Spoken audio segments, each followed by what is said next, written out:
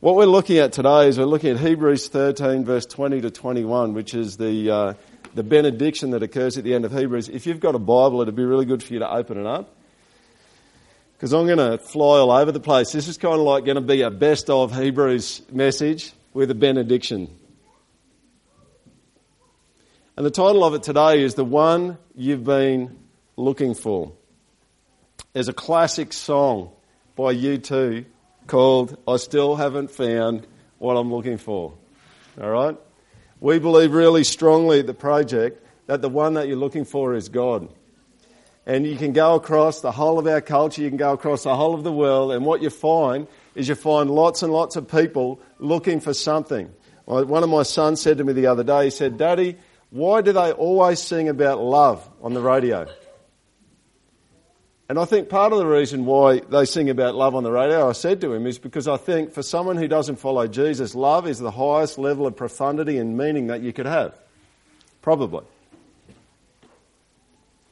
But I think part of the reason why we sing about love and we sing about lost love and broken love is because we want a love that's profound. We want a love that's deep. We want a love that doesn't disappear. We want a love that doesn't fail us, that doesn't abandon us. And so we're in pursuit of love all the time.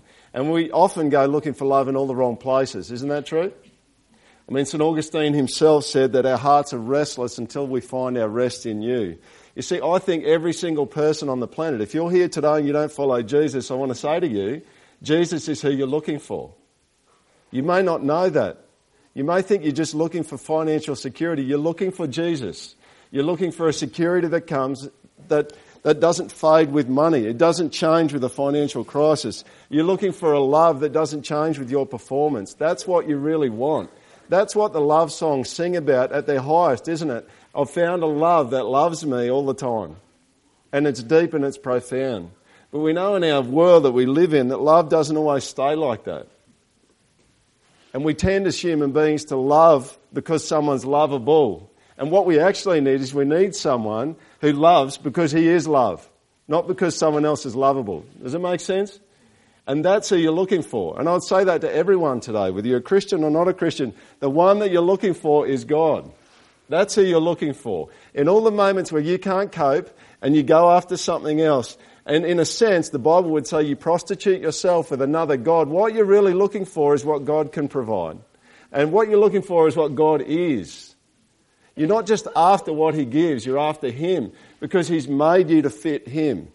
And when you desert him, if you're not a Christian here today, what you've actually got is you've got a vacuum and you've got a big hole in your life that you're not going to be able to fill with anything else. It'll be a black hole that you'll throw lots of other things in, but nothing will stick. You two sing, I've climbed highest mountains, I've run through the fields, only to be with you, only to be with you. And then later on in the song, they go on to sing, I still haven't found what I've been looking for. The whole of Hebrews, the writer has been telling you that God's the best. He's been saying Jesus is the best. A word that he's been particularly drawn to in Hebrews is the word better. He keeps saying he's better. What you need is Jesus. That's what you need. What you need is God. You don't just need something that's good. You need the thing that's better all the time. So Jesus is better than the fridge when you're feeling sad. Jesus is better than shopping. And the writer of Hebrews goes through all this theology about why Jesus is better. Let me read Hebrews 13, 20 to 21. If you've got your Bibles, have a look at it there. Excuse me. Here's one of the final closing statements of the writer of Hebrews. He says this, Now may the God of peace, who brought again from the dead our Lord Jesus, the great shepherd of the sheep, by the blood of the eternal covenant, equip you with everything good, that you may do his will, working in us that which is pleasing in his sight, through Jesus Christ, to whom be glory forever and ever. What the writer of Hebrews is saying here is he's saying, this is the God that you need. This is the God that you've been made for. And as we walk through Hebrews, you remember back at the start, right at the very beginning in Hebrews 1 verse 1 to 3, we looked at the fact that God in Christ is a powerful, purifying, talking God. He communicates. He's not stuck in the land of the Old Testament prophets. He incarnates and he takes on flesh and he comes and he talks to you. He talks to you. He doesn't sit, he's not a drill sergeant that sits in heaven and barks orders to you. He comes and he takes on skin so he can live with you and he can talk with you and he can help you. The writer of Hebrews goes on to say in chapter 1 that Jesus is better than angels. He talks about the power of angels and says Jesus is better. In chapter 2 he says his salvation is better. The scriptures are clear. Everyone hear this today, Christian, non-Christian. There is no other Saviour than Jesus Christ. The scriptures are clear, amen? So we need to know that, right? Because we go for other saviours, right? We go for other things when we're tired and when we're down and when we're frustrated and we're under pressure, we go for other saviours. And the scriptures would say, there is no other saviour. And the writer of Hebrews would say, there's no better saviour. He's the best one. You only want to go to him. In chapter 2, the writer goes on to say, not only is he a better saviour, but he's better than death. And death is the thing that beats all of us, isn't it? At some point in time. And he says, the writer of Hebrews says, he's better. He bettered death. He got in the ring with death and he took death down in the ring. In chapter 3 he goes on, and for the Jews this was a huge call. He said Jesus is better than Moses. And they're Moses is God has a sick day, like Moses probably will take over. All right? That's probably a bit blasphemous for the Jews, but that's kind of the deal. They put him up that high, and the writer says, no, he's way better than Moses. And then in chapter 3 and 4, the writer of Hebrews says, he is bringing about and brought about a better rest than Joshua. So it was Joshua's job to go into the promised land and to bring about peace and rest in the promised land. And the writer of Hebrews says, he did an okay job, but Jesus' rest is so much better than that. And then in chapter 4 and 5, the writer of Hebrews says, Jesus is a better mediator. He's a better high priest. And who here knows that you need a mediator between you and God? I mean, Nathan's just been talking about sin. What's sin? Sin is an open rebellion against God. That's a really, really stupid thing to do if you're weak and small, to rebel and to fight against someone who's big and strong. True? It's dumb. It's like, what an idiot. But that's kind of what all of us have done. And the really cool thing is that God hasn't said, I want to go to war and annihilate these people. He said, I'm going to take on skin and I'm going to provide someone as a go-between, as a mediator between these people and me so we can get things sorted out. This is not a relational conflict that's going to get sorted out between the two people. Because both people, at the core, especially, well, I should say from our point of view, we're enemies of God, and if we had our chance, we'd kill him. And in fact, we did kill him when he came. He's a better mediator. In chapter 7, some of you may not be able to spell it or say it, but he's a better priest than Melchizedek. All right? We spent a lot of time with that mysterious character. He's a better priest. He's a high priest of a better covenant. Who knows, when you read the Old Testament, it doesn't sound like a very good deal to you. Anyone feel like that? It's like I've got to have a whole flock of animals in my backyard so I can slaughter them every time I blow it. We've got a better deal, don't we? It's a better covenant. Chapter 9 and 10 of Hebrews. His sacrifice is a better sacrifice. It's better than bulls and goats. The writer specifically says that the blood of bulls and goats actually never took away any sin because they weren't good enough. It needed to be a faith step that one day there was going to be a sacrifice come that would take away sin. His blood is better blood than every other blood of any animal that's ever been shed for sin in history. It's been said that at the Passover, when Jesus was crucified, that it was pretty typical for there to be 250,000 animals slaughtered in the Passover celebrations. And you think about the fact over Jewish history, how many animals have been slaughtered, and Hebrews chapter 12 says his blood is better blood than any animal that's ever been slaughtered. And you know what? You know what Hebrews 11 is? What's Hebrews 11? Faith chapter, right? You know what those people in the faith chapter are saying? He's better than anything else. You get that? He's better. And so, you know what? I want to say to you, there's not that many people mentioned in Hebrews 11. But you know, in human history, there's millions, maybe billions of people who put their hand up and said, he's better than anything else. Does anyone here say amen to that? Amen. Yeah, all right. See, the point is Jesus is God and you need God. You were made for him in the first place. When you don't depend upon him and go to him, you find a replacement and it's not as good. You need to get the thing that's better. You get my point? You've got to go for better.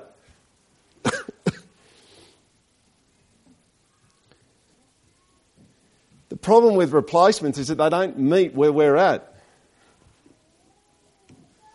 And the writer of Hebrews is faced with some people who either want to give up, feel like they want to give up, they've given up, or maybe they're trying to stand strong. And he would say to them, stick with the one that's better. So there's 3 points I'm going to fly through really quick. And you can look at the scripture up on the screen there to see these. Now may the God of peace who brought again from the dead our Lord Jesus. Now, he's a God of what? Peace. Let's got to think about that for a minute. Lack of peace is hell, isn't it? It's hard to handle. People say things like, I need a break. Just give me a break. I just want everything to stop. Why does everything have to go wrong? Why do they have to treat me this way?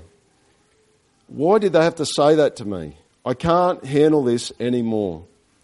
I can't handle the pressure. And God would say to anyone here who's thought those things in the last week, you know what he'd say? He'd say, I am the God of peace. And you need to know that in biblical terms, peace is not just sitting down in a recliner chair and relaxing. Peace, in the Old Testament, one of the words for peace is shalom. And shalom has got more of a sense of wholeness and well-being. It actually describes the ideal human state individually and communally. It's actually the ultimate gift from God. It's about peace and prosperity, material well-being, good harvests, safety from wild beasts and enemies. So, you just got to pause there, don't you? And you just go, like if I was to ask you, does our world need a God of peace? Does it? It does. It needs a God of peace. Because we actually need someone who's powerful, who can come in and be constantly and persistently building peace in our world. More than that, we need someone who's going to come in and constantly and persistently build peace within us. I don't know whether you noticed it, but I'm not sure there's a week go by, for me, where I'm peaceful the whole week. And see, God's not just coming in to bring peace as a concept. He's coming in to bring the conditions of peace as well. He's working in you, he's working in me, so that we come to a position and we live in a position of peace. And that will be an amazing day when we get to go to heaven, won't it? For those who love him. Because that will be a kingdom peace. You will not be able to go anywhere in God's kingdom in heaven where there will not be peace. You're not going to walk in on a house and see two people fighting. There's not going to be a war going on somewhere. That is going to be a place of complete peace.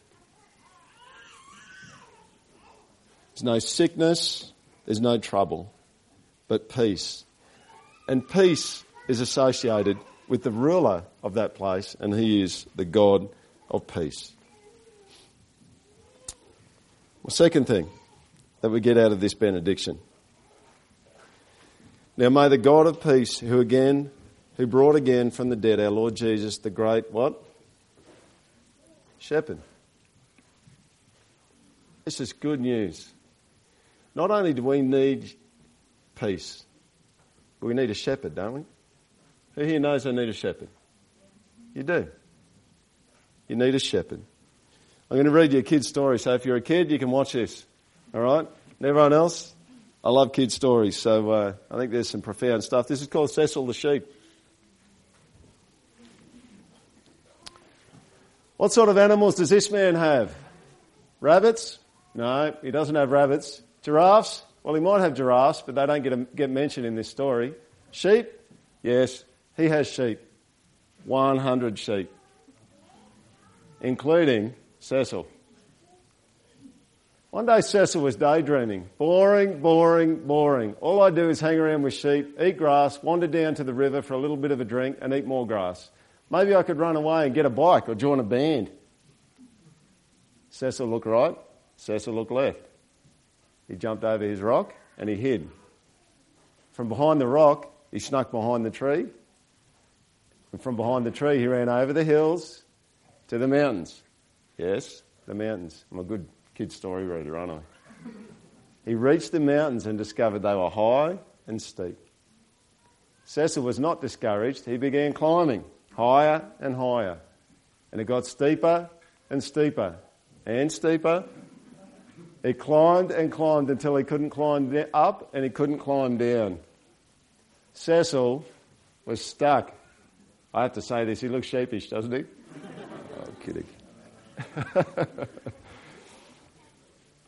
He sat on the edge of the ledge and started thinking, I could shout for help, but what will happen if the shepherd finds me?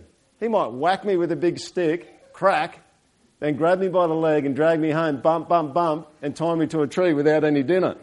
Now, I think this is more profound than just a cursory surface level reading. Because here's the thing, sometimes we get into trouble, don't we? And we do stuff we know God's not happy with it, and then we end up in this place where we go, I know he's the only saviour, but I'm really scared about asking him because he might be really cranky with me. True?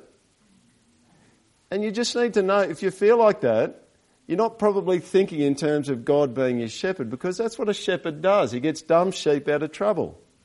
All right? So if you ever get in a place and you go, I'm a really dumb sheep, and you come up and tell me or one of the leadership here or your community group leader will probably go, yeah, you're a really dumb sheep. Your great hope is not that you're not a dumb sheep. Your great hope is that a dumb sheep has a good shepherd. True? So we'll agree with you. Yeah, you're a dumb sheep. We're all dumb sheep. Do I get myself out on ledges sometimes and I can't get down? All the time. Do you? I don't know your story, but I'm just going to answer for you. Yes, you do. All right? Because we're all dumb sheep.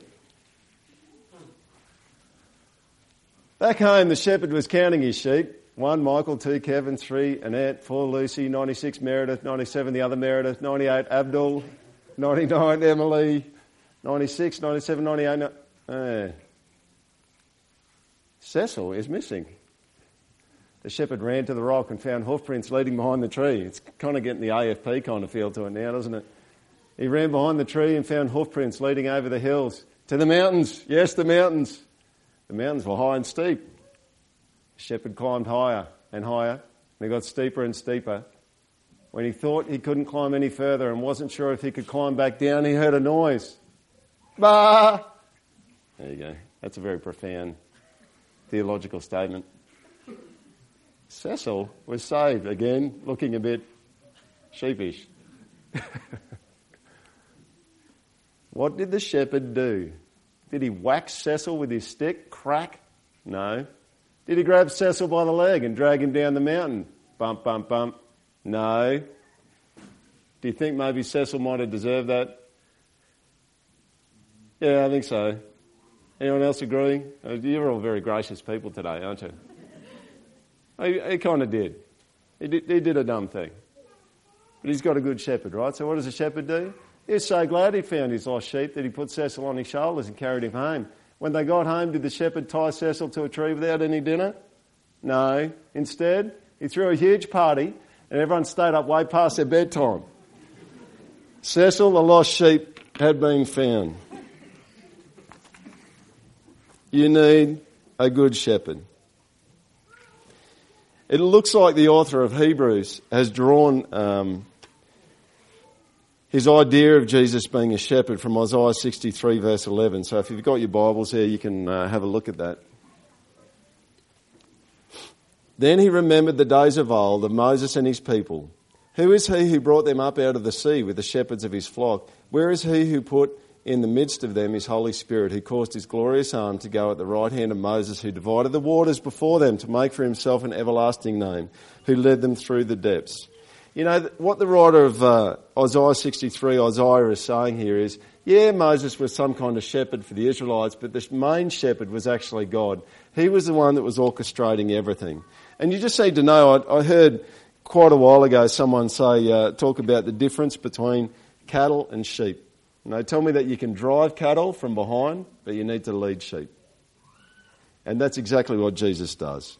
And you just need to know that Jesus is a perfect shepherd for you. And you might have leaders in a church, and if you're at the project, you've got leaders like Diff and Nathan and myself, and we play some kind of shepherding role. We're not the ultimate shepherd. The ultimate shepherd is Jesus. We're just trying to take our cues from him about what he wants us to do.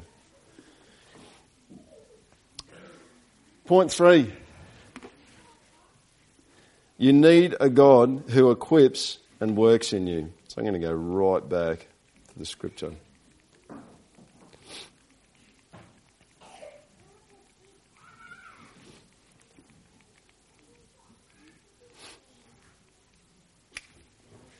Says, the great shepherd of the sheep, by the blood of the eternal covenant, equip you with everything good that you may do his will, working in us that which is pleasing in his sight through Jesus Christ, to whom be glory forever and ever. This is really, really good news. You actually have a God who equips you and works in you. You know, one of the things that gets talked about often in counselling and psychological circles is the human response of fight, flight or freeze. I think most of us have a tendency toward fear or confidence. Some of us are probably those kind of people where something comes up and we just go, I don't know how I'm going to do that. And some people go at it and some people are inclined either to freeze or run away from it. We tend to have a natural tendency toward either despair or self-confidence. Either doubt or anxiety when it comes to our own abilities. Doubt and anxiety or self-confidence when it comes to our own abilities. Though failure has a way of exposing us when we actually feel self-confident. And the really good news here today is if you're the person who's really confident and you just want to grab the bull by the horns or grab the thing by the scruff of the neck, you just need to know that you need to draw from God to get things done and not from yourself. It's actually not your own abilities that are going to win the day in the end. It's only God's action in you and through you that's going to win the day. My dad had this crazy saying that if I had $10 every time he said it, I'd be able to just fund everyone's wages probably in this church for the next 10 years. But he used to say to people, he goes, on your own you can't blow the hair off a peanut. And it's kind of true. And the good news about this scripture here in Hebrews 13 is the author wants you to know, for those who are confident, he wants them to know it's God's work in you that makes you able. It's God's work through you and for you that makes you able. And for those who are nervous and who are fearful and anxious and get stuck in fear, you people need to know that God works in you and for you and through you. But the really cool thing about all of this is in spite of God working in you and for you and through you, you don't get lost. You notice that? He equips you so that you may do his will. So you can't be passive. The writer of Hebrews says, you're not going to get away with just saying, no, God's going to bring it about in me. Well, yeah, God is going to bring it about in you, but you need to do it. But I hope you can see here that it's God who's actually doing the heavy lifting. He's the one that is the critical component. Yes, we need to obey. Yes, we need to follow the equipping and the enabling that he's given us. But he's the one who ultimately does the heavy lifting. I'm just going to go to a scripture here. If you've got your Bibles there, you can open up to Philippians chapter 2. You can see a similar idea in Paul's letter to the church at Philippi. There you go, you're getting a fast forward, Cecil. Look at this. I love this. Philippians 2:12-13. Paul says, work out your own salvation with fear and trembling. And if you stop there, you go, oh, we've got to get to work really, really hard. And you know what? I think we do need to get to work. That's what he's saying. But then he goes straight on to say, for it is God who's at work in you, both to will and to work for his good pleasure. And so you get the sense here, there is a partnership. But I hope you can see there that the heavy lifting is actually done by God, not done by us. He's the one that's working us to will in the right direction, and He's also working in us to work in the right direction. So when you get up in the morning and you want to please God and you want to follow God, you don't at the end of the day go, didn't I do a great job today? Because you know who it was? It was God who was working in you to will and to work. He was the one that did the job through the day. He's the one that ought to get the glory.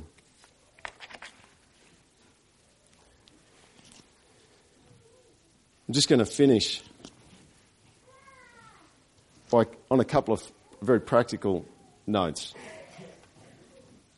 Because it's all well and good for me to stand up here and say the one you're looking for is Jesus, but you just go, well, how do I get him? Well, the interesting thing is, the writer of Hebrews, the whole way through, has been telling you how you get this God and how you get him involved in your life. In chapter 2, he says you need to pay attention. Pay attention. And there's lots of practical things you can do to pay attention, right? I mean, even coming to church this morning is paying attention. Chapter 3, by exhorting one another. So, the writer of Hebrews is saying what you need to do is you need to be in a place where someone can strongly encourage you. I mean, that's why the project, we just flog community groups all the time. Not because we love community groups and it's like you're going to go to hell if you're not in one, but we love community because that's the way that God does most of his work. Okay? So you need to be in community. Not just with your own family, with all of God's family. Because you need to make a contribution to others and they need to make one to you. Chapter 4, the writer of Hebrews says, the way that you get God is by trusting what he says and having faith, which is really saying, I read a promise in the Bible and I bank on it.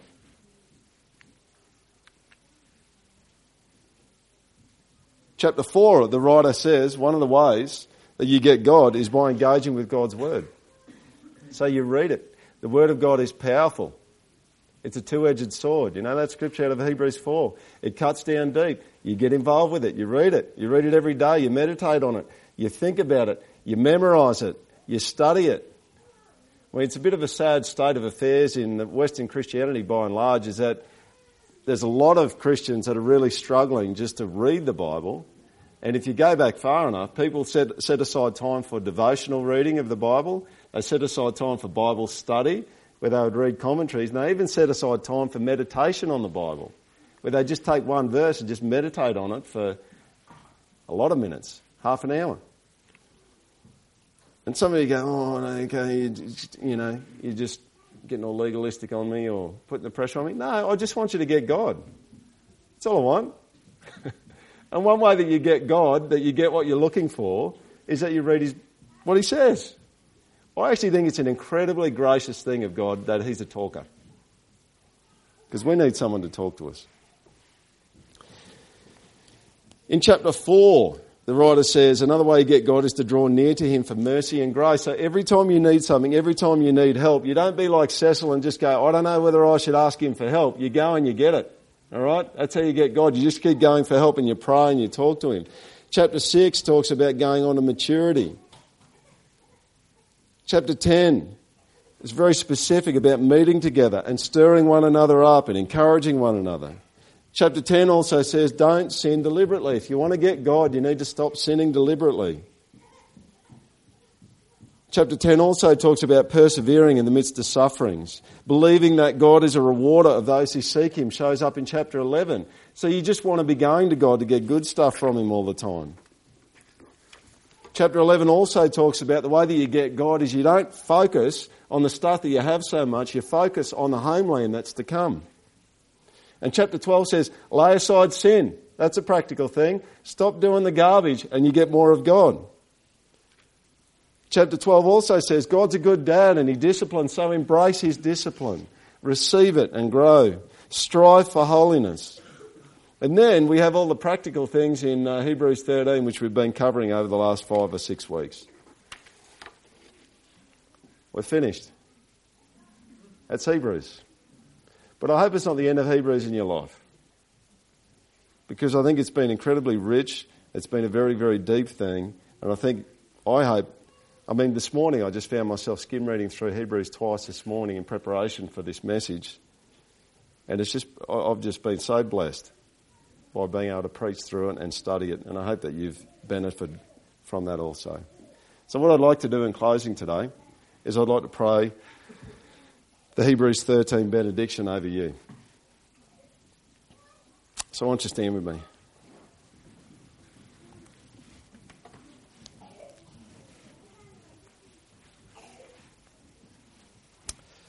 Let's pray. And may the God of peace,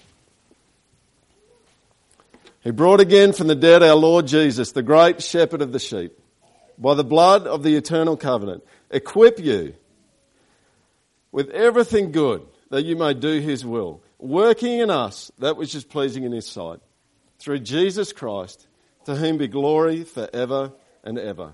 Amen.